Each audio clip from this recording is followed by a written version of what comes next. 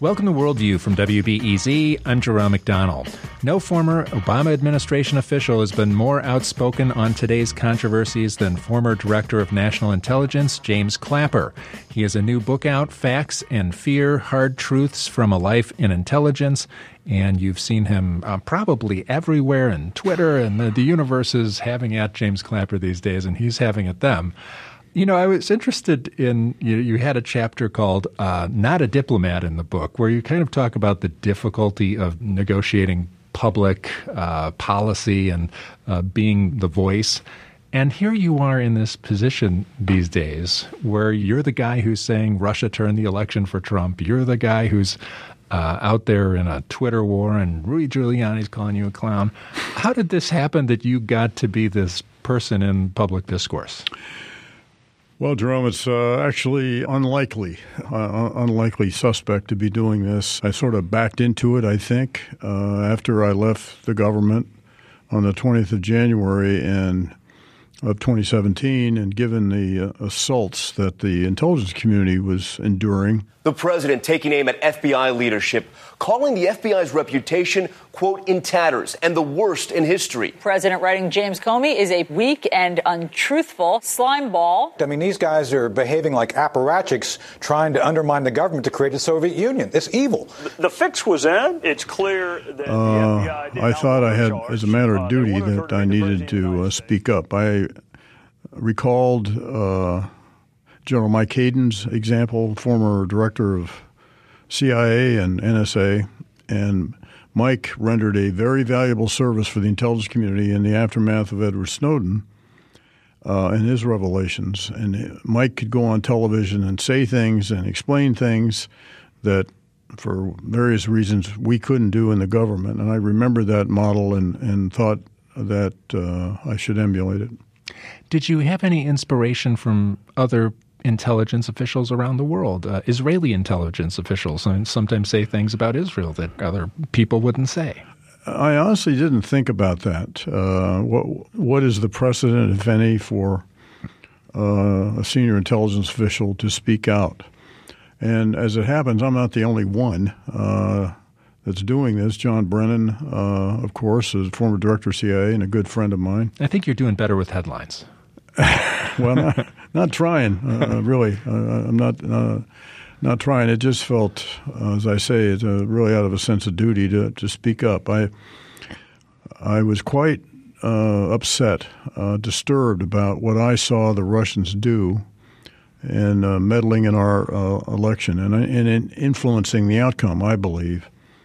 And one of the great shortfalls I noticed is the need to educate the public about this. And I saw it from a vantage that I had access to a lot of information that gave me a pretty stark appreciation for what the Russians did and are doing.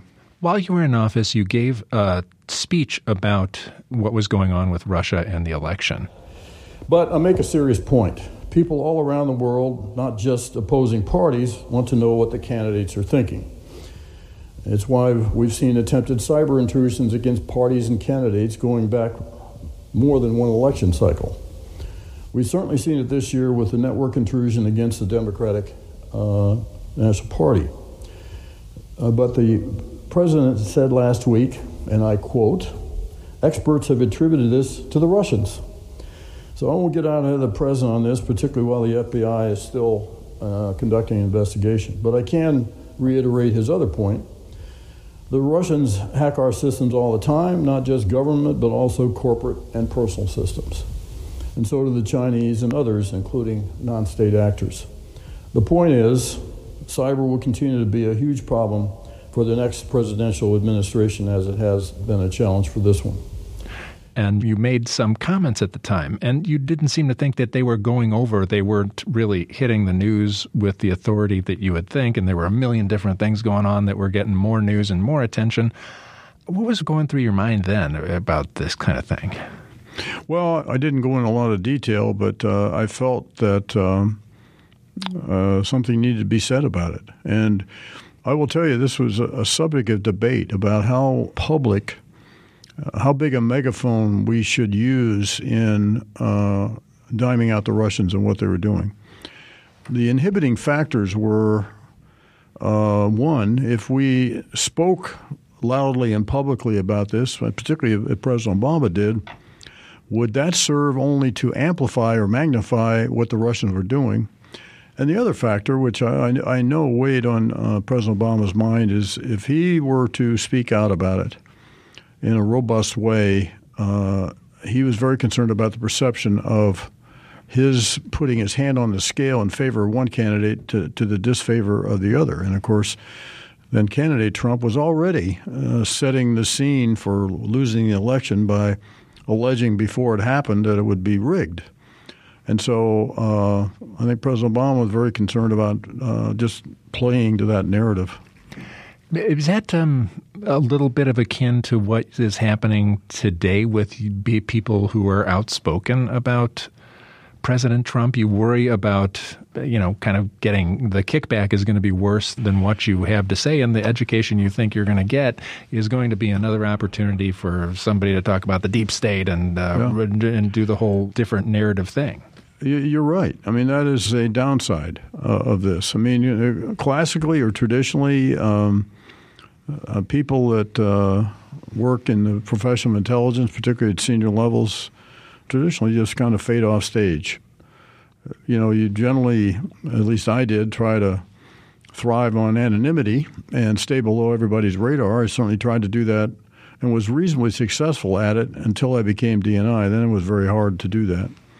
So it's not instinctively something I would do, and I've gotten pushback from people that don't agree at all with what I'm doing, both in the intelligence community and particularly the military, retired military, who don't think that we should be speaking out. But I have thought about it, and my concern is institutions and values that are under assault, both internally and externally, that I tried very hard at, spent 50 years plus defending. I'm talking with James R. Clapper, former U.S. Director of National Intelligence. His new book is Facts and Fears: Hard Truths from a Life in Intelligence. Coming up later, we'll have a segment on Roseanne Barr's overlooked Islamophobia. How much of the attack do you think is merited on, say, the intelligence community? Because there's a long laundry list of things where it seems like the intelligence community fails. And there is so much hidden agenda revealed by Edward Snowden that people don't trust the intelligence community anymore. So when Donald Trump says there's a deep state, there are people on the far right who believe him, there are people on the far left who believe him, and the part in the middle seems to be shrinking. Well, you're quite right. And here's the fundamental problem, I believe, and this is something that I've witnessed, experienced in 50-plus years I spent in intelligence. Because intelligence work is inherently secret, it has to be in order to function, that gives rise to an aura of suspicion. Because it's not like the Department of Agriculture or the Department of Commerce, where you can be completely transparent with what's going on. Or it should be. Intelligence, in contrast, by its very nature, has to remain secret, principally driven by the protection of sources and methods.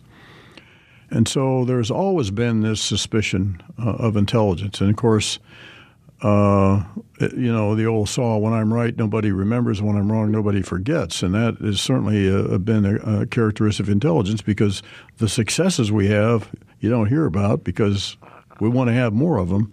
And, of course, the failures, when we have them, become very public. So all of that, I think, contributes to this aura of suspicion. And the president plays to that narrative by, the deep state business. That's a phrase I never heard of until this administration.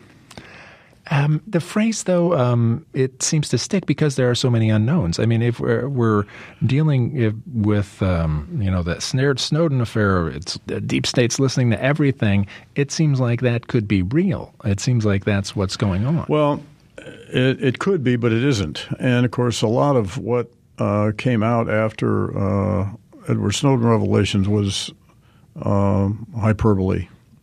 And having gone through that and watched the unfair and unjustified attacks on on NSA as the National Security Agency as an institution and the great people who are in NSA is really unfair. And I think if there's a takeaway from all that, well, it is the need to be more transparent. So I certainly set about doing what I could about that by declassifying thousands of intelligence documents, a lot of them pertaining to foreign intelligence surveillance court decisions, to try to give the American public some sense that, hey, this is not a rogue elephant. There is plenty of compliance and plenty of oversight from all three branches of the government. But as long as there's some mystery, the aura of mystery surrounding the intelligence community, you're always going to have that suspicion. But when it's revealed that the capabilities of the government are what they are, that creates a lot of suspicion. I mean, do we have a right to know what the capabilities of our government are when it comes to inspecting our own privacy? Well, that is why that's a very good question, and that's why the role of the two oversight committees, one in the Senate, one in the House, is so vital, because the members of those committees who do have access to all the secrets have a special burden, I think, more so than other oversight committees, because they have to be surrogates for the public. And when they get caught up in the partisanship and politicization, which has happened in the case of one of the committees, the one in the House, that is not good, because that has the effect of actually embellishing or amplifying or magnifying this aura of mystery and politicization and all that, and mystery surrounding the intelligence community.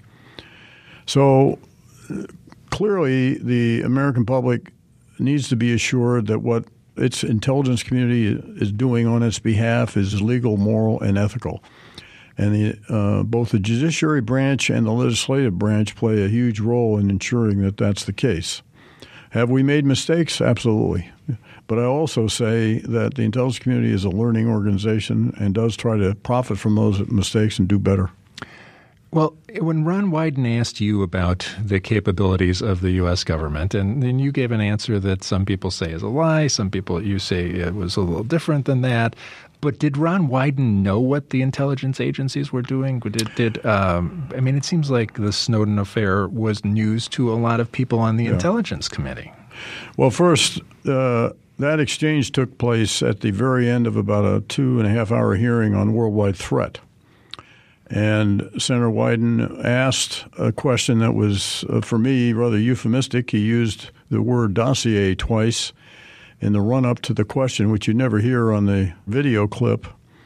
And I kind of fixated on the term dossier, although a term now famous for a different reason. This is for you, Director Clapper, again on the surveillance front. And I hope we can do this in just a yes or no answer, because I know Senator Feinstein wants to move on. Last summer, the NSA director was at a conference, and he was asked a question about the NSA surveillance of Americans. He replied, and I quote here, "The story that we have millions or hundreds of millions of dossiers on people is completely false." The reason I'm asking the question is, having served on the committee now for a dozen years, I don't really know what a dossier is in this context. So what I wanted to see is if you could give me a yes or no answer to the question, does the NSA collect any type of data at all on millions or hundreds of millions of Americans? No, sir. It does not. Not wittingly. There are cases where they could inadvertently, perhaps, collect, but not wittingly. All right.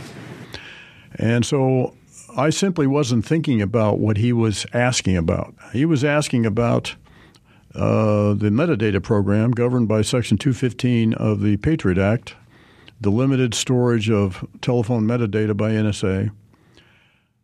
I didn't think of that. What I thought of was Section 702 in the Foreign Intelligence Surveillance Act, Amendments Act, as it's awkwardly called, which governs the collection on non-U.S. persons overseas.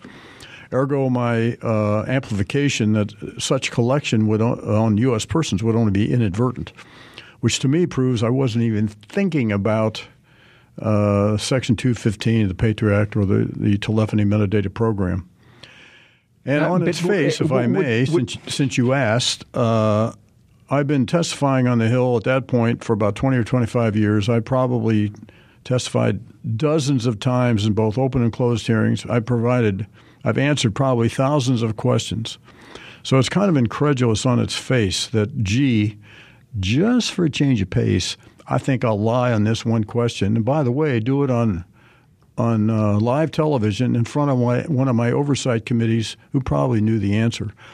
And by the way, even if I were on the same page with Senator Wyden and I did understand what he was asking about, I'd have still been in a bad place because at the time the program was classified. So you think he probably knew the answer to the question he was asking I think anyway? So. Frankly, Senator Wyden set a trap for me, and I fell into it. My bad. Did he do that because he wanted the information about the program to come out? Yes, I think he is very suspicious of has been. He's very consistent about that. We had many meetings with him in the run up to the renewal of Section 702 in 2012, and he has great concerns about the infringement on civil liberties and privacy because of the nature of the way we have to do business to keep the nation safe and secure. To me, this all boils down to how much individual citizens are willing to give up for the common good. We generally all stop at stoplights and stop signs, and we get driver's licenses, and we go to the airport early to go through TSA. Ultimately, we do those things for the common good, and I think so it is here. The intelligence community tries its very best to try to minimize any infringement on civil liberties and privacy. I'm a citizen. I care about my civil liberties and privacy as well. James Clapper is former Director of National Intelligence. We'll be back with more after the break. I'm Jerome McDonnell. You're listening to Worldview on WBEZ.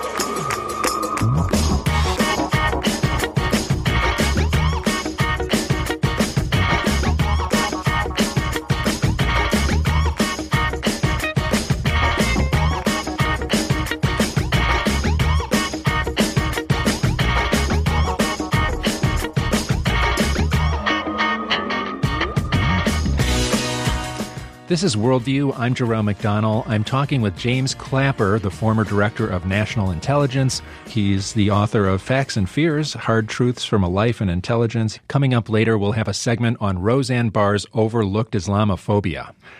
So you think that congressional oversight is good enough, is pretty good, is solid? Because a lot of people think that they're not really doing a lot. And the FISA court, it seems like something that never, the warrants never get turned down once if they go to the FISA court, they all get stamped. And from a citizen perspective, it looks like that's not much oversight. Well, I was in the intelligence community during Vietnam and afterwards, and I went through all the trauma of the Church Pike hearings, which documented abuses of the intelligence community and the use of national intelligence apparatus to spy on citizens domestically. And one of the outgrowths of the Church Pike hearings then was the establishment of the two committees, one in 1976 and the other in 1977, I believe. I was around then when the committees were first stood up. And the committees can be very effective when they are bipartisan. When they're not, they're ineffective. So the key thing here is bipartisanship, where committee leadership decides that they've got a bigger duty here for the nation and on the nation's behalf are going to exert oversight. So when it works that way, it can be very effective. I would cite the previous regime in the House Intelligence Committee with then-Chairman Mike Rogers, a Republican from Michigan, and Representative Dutch Ruppersberger, a Democrat from Maryland. And they ran the committee on a bipartisan basis, and as a consequence, I thought they were very effective. When it's partisan, when the partisanship paralyzes it, it's not very effective. Our whole system is getting less bipartisan by the day. We seem to be on a trajectory that is, we've been complaining about it for 20 years, and it just gets worse. That would make the oversight worse. You're quite right. That is a very dangerous trend in the Congress. It has served to make the Congress more and more dysfunctional. Now, in contrast, even today, the Senate Intelligence Committee is operating on a bipartisan basis, and they are, I think, far more effective and far more credible. So the key to me, having watched these committees since they stood up in the late 70s, is when the leadership of both parties, the chairman and the ranking, determine they're going to operate on a bipartisan basis. I wanted to ask a couple questions about the organization of our intelligence branches. And after 9/11, obviously the Director of National Intelligence Office was created and everything kind of can funnel through. And this was supposed to be more effective and something where information sharing would happen. Did that work in your mind? Because it's hard to know from a citizen point of view whether that's happening. And from a morass deep state point of view, it seems like, 17 agencies, 1 billion contractors. It just seems like probably too much for one agency. Well, the reason is actually a 9/11 Commission recommendation that there be an official whose full-time job would be to champion integration, collaboration, coordination among the 16 components of the intelligence community. There are really only 5, well now 6 if you count the FBI agencies whose sort of full-time mission is intelligence. The other components are staff organizations that support a larger activity. So, for example, the State Department has a small intelligence contingent to support the Secretary of State. So it is with Treasury, Homeland Security, Energy, et cetera. So those are rather small components. Each of the military services has an intelligence arm, but it supports the larger mission of each one of those services. So for me, it's somewhat of a misnomer to say there are 16 agencies because agencies that has a specific meaning. Yes, the United States intelligence enterprise is huge. If you look at the budget, in the neighborhood of $80 billion and tens of thousands of people, the intelligence enterprise in the United States is larger than all but 2 or 3 of the cabinet departments. And that's a reflection of the leadership role the United States plays in the world and the requirement to keep policymakers as informed as possible. There was a lot of talk in the run-up to what the law that came out of the 9/11 Commission, the Intelligence Reform and Terrorism Prevention Act, which President Bush signed into law on the 17th of December 2004. In the run-up to that, there was a lot of talk about, well, why don't we just have one juggernaut intelligence department and combine all these intelligence people in one big department? We didn't do that, and I think it comports with, the values and standards and civil liberties and privacy concerns of the citizens of this country, because I think the specter of a juggernaut intelligence agency like a department like that would be pretty scary from that standpoint. So, yeah, it's a little awkward. You probably wouldn't design it with a blank piece of paper, but I think for the American system, it works pretty well. And I do think there is a need for a champion, full-time champion for integration and collaboration. And as I look back over my 50 years, going back way before 9/11, I think we've made a lot of progress. But integration in the intelligence community is a journey. It doesn't have a definite end like we're all done with that by close of business Friday. It doesn't work that way. What about the use of subcontractors? It seems like so much of the intelligence budget goes to subcontractors who are not in the government. Well, a little history here. In the late 90s, after the demise of the Soviet Union, the fall of the wall, there was a big push by the Congress to, quote, reap the peace dividend, meaning a smaller military and a smaller intelligence community. So the intelligence community shrank comparatively until, of course, 9/11. Then it rapidly expanded, and what the community has traditionally done when it needed to expand quickly is bring on contractors. Actually, the trend has been since about 2007 that the number of contractors has gone steadily downward. Now, there's two classes here I should point out. There are those who are integrated with, sit next to government members of the intelligence community. Then there are another set of contractors who produce widgets, make satellites or other equipment for the intelligence community, which to me is a little bit different than those who are integrated as just to augment our manpower. And in that case, the trend, certainly the 6.5 years I was DNI, was downward. And that was purposeful? You thought it wasn't such a great idea to have so many contractors? Well, it was purposeful because the Congress pressed us to do that. So over time, when you can divest yourself or change the contractor position into a government position, there are a number of things you could do. But after the mushroom expansion after 9/11, then we began to contract. And, of course, the Congress keeps book on all that for us. And so we were under a good deal of pressure to reduce, which we did. I'm talking with James R. Clapper, former U.S. Director of National Intelligence. He's the author of Facts and Fears, Hard Truths from a Life in Intelligence. Coming up later, we'll have a segment on Roseanne Barr's Overlooked Islamophobia. I wanted to go back and tease out a little bit more about your Russia turned the election for Trump statement that you've made while on the book tour. And what is the thing about what Russia did that makes you say that? Because a lot of people look and they say, well, their advertising on Facebook was a scintilla of a % of what was spent on this. The things that they accomplished, they seem kind of small. You know, was it the emails that seemed to have floated around and gotten out? What makes you say that Russia turned the election? Well, first, before I answer that, I need to make clear that when we rendered our intelligence community assessment on the 6th of January 2017, and we published an unclassified version of it and also briefed then-President-elect Trump at Trump Tower, we made no call at that time about the impact of Russian meddling in the election, on the outcome of the election. The intelligence community has neither the resources, the capability, nor the authority to do that.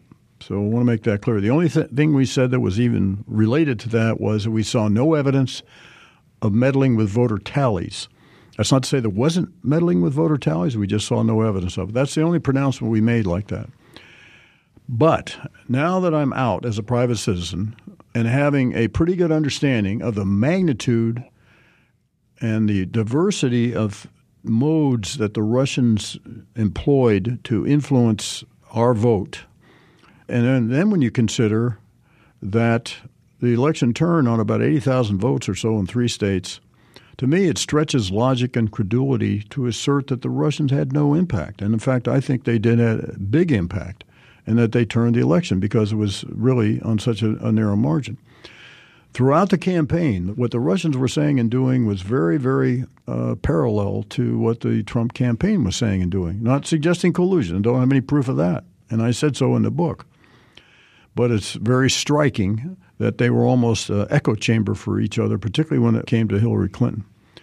So what I said is what I will characterize as an informed opinion.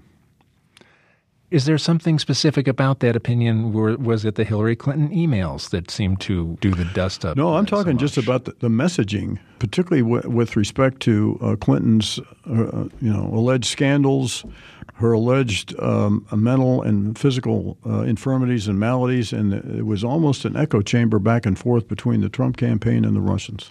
It was very striking. Well, what does that tell you? Well, all it told me, and that's all I said in the book, was I was struck by the parallelism. I don't have empirical proof of collusion. And we didn't have any smoking gun evidence of that, certainly when I left the government. That I hope and trust that the special counsel will resolve, because I think this is a cloud over the country and over the presidency that needs to be resolved one way or the other. And I hope that Special Counsel Mueller will be able to do that. When you look at what Special Counsel Mueller has revealed so far and the connections and the meetings that took place, is there something that stands out to you?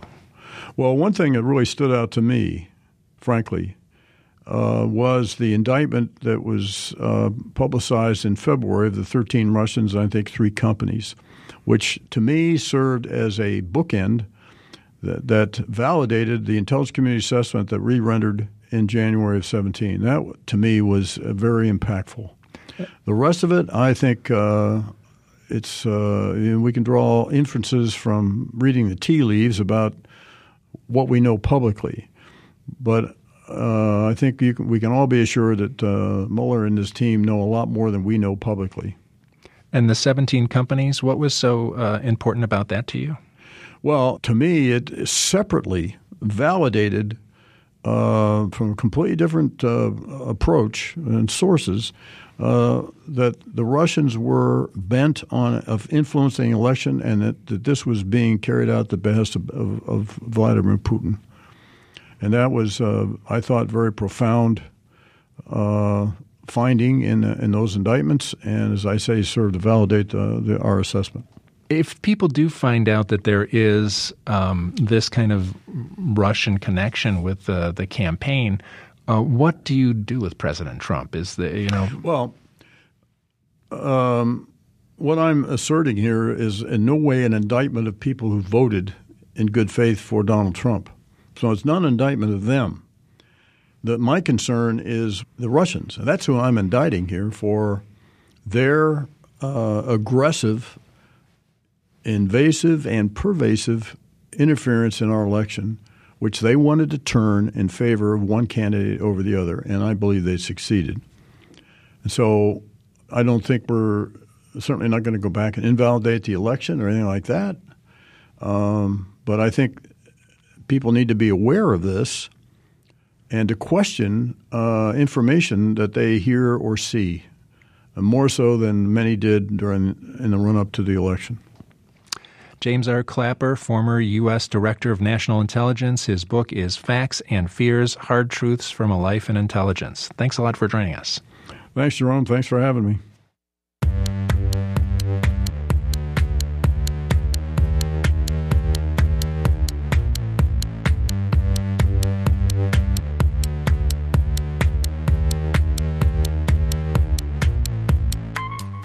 Coming up after the break, we'll have a segment on Roseanne Barr's overlooked Islamophobia.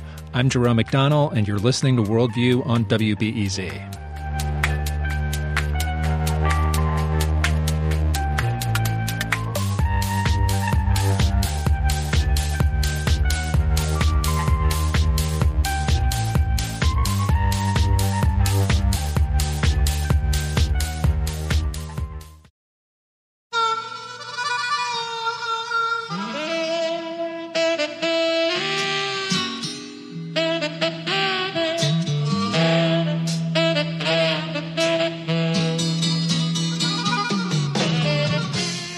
This is Worldview on WBEZ. I'm Jerome McDonnell. Well, the Roseanne theme is something we won't be hearing much of in the future. Lots of headlines are saying that Roseanne Barr had her show yanked for her racist tweet, but very few people are saying that Roseanne Barr was fired for her Islamophobic tweet. Let's talk about why Roseanne's Islamophobia gets overlooked with Ahmed Riyab, Executive Director of the Chicago Office on the Council on American Islamic Relations. Thanks a lot for joining us, Ahmed. It's a pleasure to be back on. Thanks for having me. You know, it's so unusual, this whole controversy with Roseanne Barr. But I was reading Juan Cole today, and he said that racist language against Muslims, Arabs, and Palestinians is virtually the only uncontroversial hate speech in today's America. And when you apply it to the Roseanne Barr thing, this seems to be true. I would agree that it remains relatively okay to engage in intensely bigoted language, or even any bigoted language against Islam, Muslims, Arabs, Palestinians, etc., and not face much of any retribution publicly or privately. In the case of Roseanne, that certainly was not what got her fired. It was more the egregious, and rightly so, the fact that she was fired is rightly so, the egregious comment about, a black woman being compared to an ape. So that was really it. It wasn't the Islamophobic comment. But the Islamophobia, Valerie Jarrett is someone who people have been trying to paint as Islamophobic for years. This is just part of the wallpaper. You mean as a Muslim, yeah. Right. But that's not what that was not the threshold of public outcry in this particular case. It was the purely egregious and abhorrent language of comparing a black person to an ape, which has its historical roots in the oppression of black people in this country, in addition to being immoral and so on and so forth. I think that's what really got it. But others have made Islamophobic comments about Valerie Jarrett and even Obama. One of them has been elected president and rewarded with the presidency. So it's not. I don't think that is the threshold of criticism and firing. Sometimes it's actually a threshold of reward, depending on which part of the country you're in. And that's what I want to get at here. It's like, how did we get to this spot where that is so acceptable? It's a small community in the United States. It's relatively new. It's a huge community worldwide. In the United States, it's growing. It's been integrated. It's been contributing. We're past that discussion. So it's simply a question of time. It's a question of more collaboration, engagement, exposure. And I think more and more Americans, networks, corporations, places of power are going to become more attuned and less deaf-toned to Muslims and to Islam the way they have to other minorities and other communities. Unfortunately, in America, it takes that kind of time. It's not something that happens on principle, as should be the case with our religious values, our constitutional values, if you're secular or if you're religious, etc. It requires that brushing of shoulders and that, sort of trial and error, and we're going through that difficult process right now. Roseanne has such a long history of tweets and retweets and things, and she retweeted tirades against supposedly violent Muslim migrants that blare, "America doesn't want these savages in our town." And there was, if you insert African American into that, the line would be crossed, right? But here, she didn't even get any backlash for something like that. And that precisely underscored my point. And not too long ago, you would find the same situation with the LGBTQ community. We've shifted a long way since then. We're still not where we need to be in terms of there's still voices of dehumanization against those community members, but we've shifted a long way. With the Muslim community, there's still a lot of room in terms of shifting. And part of it is there is an established network, organizations, voices, well-funded, well-oiled of individuals and entities in this country, think tanks, etc., that pummel and push and promote anti-Muslim narratives regularly. So it's not just a question of ignorance or knee-jerk reaction or lack of familiarity or lack of knowledge. There is an actual conscious human effort to promote hatred and fear of Muslims that we are fighting against. So, you're not building from the ground up. You're building from underground to get to ground level and then to build up. Well, do you get the feeling that the people who are doing this organized disparaging of Muslims is that they're having more of an impact than, you just a moment ago said that you thought that it was just a matter of time, it's going to take time, but then Muslims will take a normal place in American life. But it seems like it could be going the other direction. And, Roseanne's show was number one. She was the number one rated show. Yeah, and historically, I think it was in the 90s when we moved here and started watching the show. My sister was a big fan of the show. My mom hated it. She referred to the theme song as the siren, and she would run away from the living room when the siren went on. But my sister thought it was a great show, and just for its entertainment value. So it's sad to see that something that was so popular and entertaining can be dragged through the mud by the crazy utterings of one of its stars, but such is the reality we're dealing with. But back to your question, it depends on which snapshot in time you're looking at. If you look at one moment in time, it may look like we're making great progress. If you look at another, it may look like we have a long way to go, and it may even seem like an impossibility. In the bigger picture, in the long run, I remain optimistic that justice prevails, goodness prevails. It's a matter of time. But it may take a lot more effort and a lot more people to join us in standing up to Islamophobia and Islamophobic remarks and expressions, especially those in the political arenas, especially those coming out of the White House, coming out of the State Department, coming out of DHS, the police forces, etc., because, it is about state, and it is about power, and it is about those who have agenda that promote that type of thing. Whether it's the right-wing evangelical community or the right-wing Zionist community, the Mercer family funding a lot of this Islamophobia stuff, Sheldon Adelson, another major funder to the tune of millions. All of these things are there. The dots can be connected, and you'll see, clear picture of the nature of the Islamophobia Inc. or Islamophobia industry as we see it, which goes way beyond Main Street and into these well-funneled think tanks and lobby groups. And but there seems to be no pushback on them. Roseanne Barr gets her show fired today, but there's no pushback on these groups. Today, we're better off than 5 years ago. 5 years ago, we're better off than 10 years ago. Today, we're not nearly where we need to be. In 5 years, I hope we're in a better place. So there is movement. It is going to take time, as I mentioned. We're joining more coalitions. Our issues and our voices are becoming more familiar to more Americans. In this particular situation, as with many others, by the way, Muslims and African Americans were in the same boat. So, as it becomes more clear that bigotry has a shared root in different branches, and that root is the problem. We can't, attack bigotry on its branches and expect the wheat, to go away. We have to go down to its root, and it's a shared root. And so that's the message we're sending out, and more people are catching on. But again, we're fighting against the tide. We're fighting against currents, to be quite honest and quite frank. And they have a lot more money, a lot more access, a lot more, bandwidth than we do. But I think we have a lot more truth and a lot more righteousness in our message. So that will ultimately prevail because I do believe there is a God.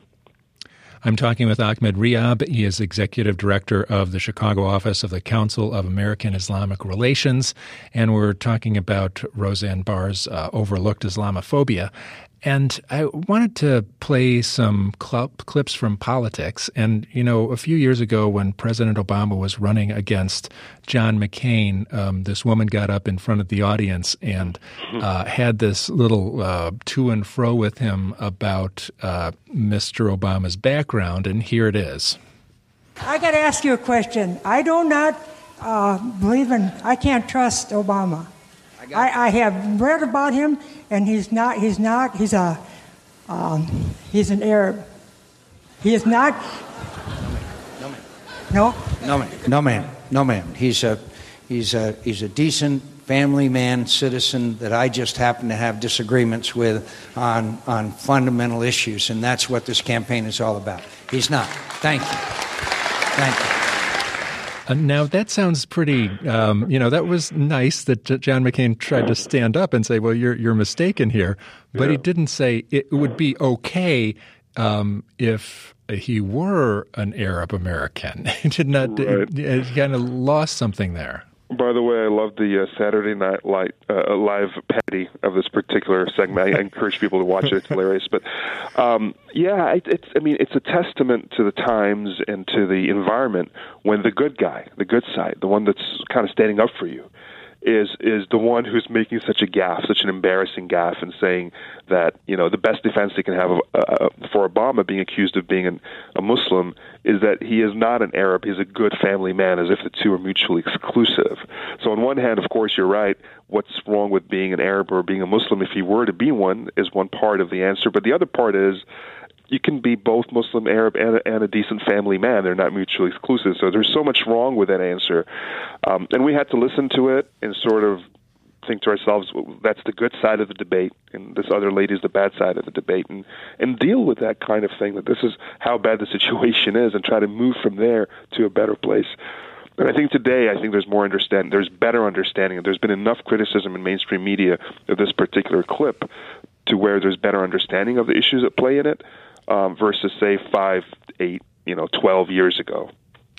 But back to Roseanne, in one of her recent episodes, she had neighbors move in, and she suspected them of being terrorists just because they were Muslims.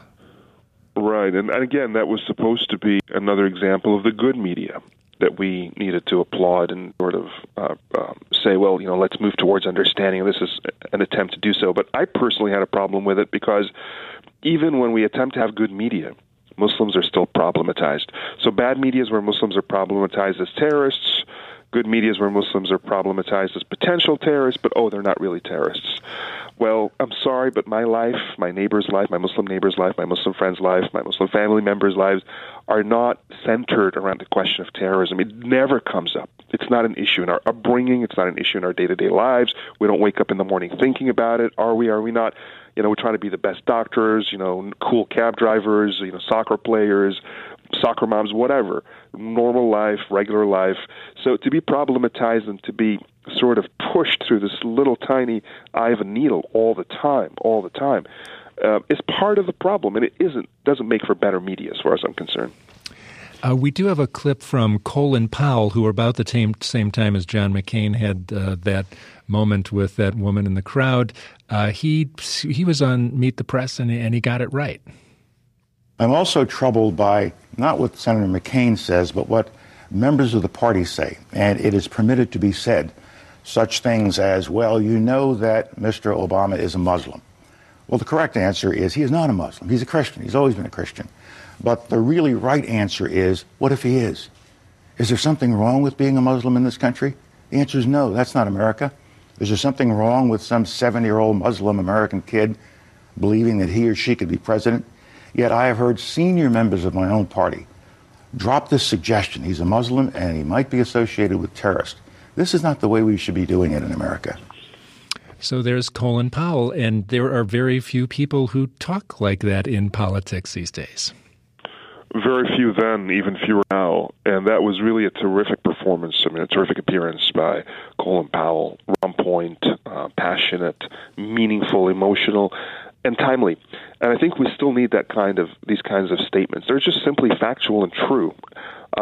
When you look at how hate is built, when you look at how conflict is created, propaganda is a part of it. And a big part of propaganda are the false, malicious statements made about minorities time and time and time again. If you look at Rwanda, for example, there was all of these radio messages about, the cockroach communities, those who were eventually persecuted in a genocide. On the reverse, the way you build towards healing, the way you build against hatred and bigotry are these kinds of statements that Colin Powell just made as they snowball. And as they grow and they build over time, people begin to understand and that they're being hoodwinked. I mean, my problem with Islamophobia is that the wool is being pulled over people's eyes. We're not talking about the economy. We're not talking about education.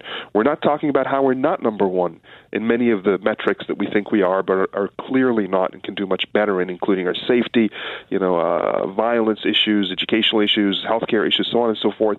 And instead, there's this scapegoating of a tiny minority of people who are doing pretty damn well for themselves and for their country here in the United States, time and time again. So in that sense, as a patriot, if you will, I'm offended by Islamophobia just as much as I am as a Muslim. And right now we live in a time where our Secretary of State appeared. You were talking about the Islamophobic industry, and Mike Pompeo was on Frank Gaffney's show all the time. Frank Gaffney is the king of Islamophobia out there. Absolutely. He's a major, major figure. He knows what he's doing. This isn't about ignorance. This isn't about fear. They know what they're doing. They know exactly who the Muslim community is and who they aren't, but they need to and they want to portray it a certain way to pummel their agenda forward, to promote a certain political or religious agenda that they may have. And Frank Gaffney is one of those wizards of the Islamophobia industry, if you will, and a guy who worked for him and now being in a place of power, and even, honestly, John Bolton himself, Mike Pompeo, that is highly problematic and highly scary for members of the Muslim community and really many Americans who are not Muslim, who just, again, don't want our country to be pawned in these false conflicts against our common interests. We want politicians to serve our common interests as they should. Ahmed Riyab is Executive Director of the Chicago office of the Council of American Islamic Relations. Thanks for joining us and talking about Roseanne Barr and all the rest. It's a true pleasure. Thank you very much for having me. Coming up tomorrow on Worldview, we'll talk a bit about Italy and their political tumult and how it's affecting our stock markets and what to do about it. We'll discuss that tomorrow on Worldview. Hope you can join us. Worldview is produced by Steve Bynum and Julian Haida. Thanks to Galilee Abdullah and Anna Waters for production assistance. Thanks to Mike Gilmore for engineering. And thanks to Daniel Musisi for curating our music. I'm Jerome McDonnell. You've been listening to Worldview on WBEZ.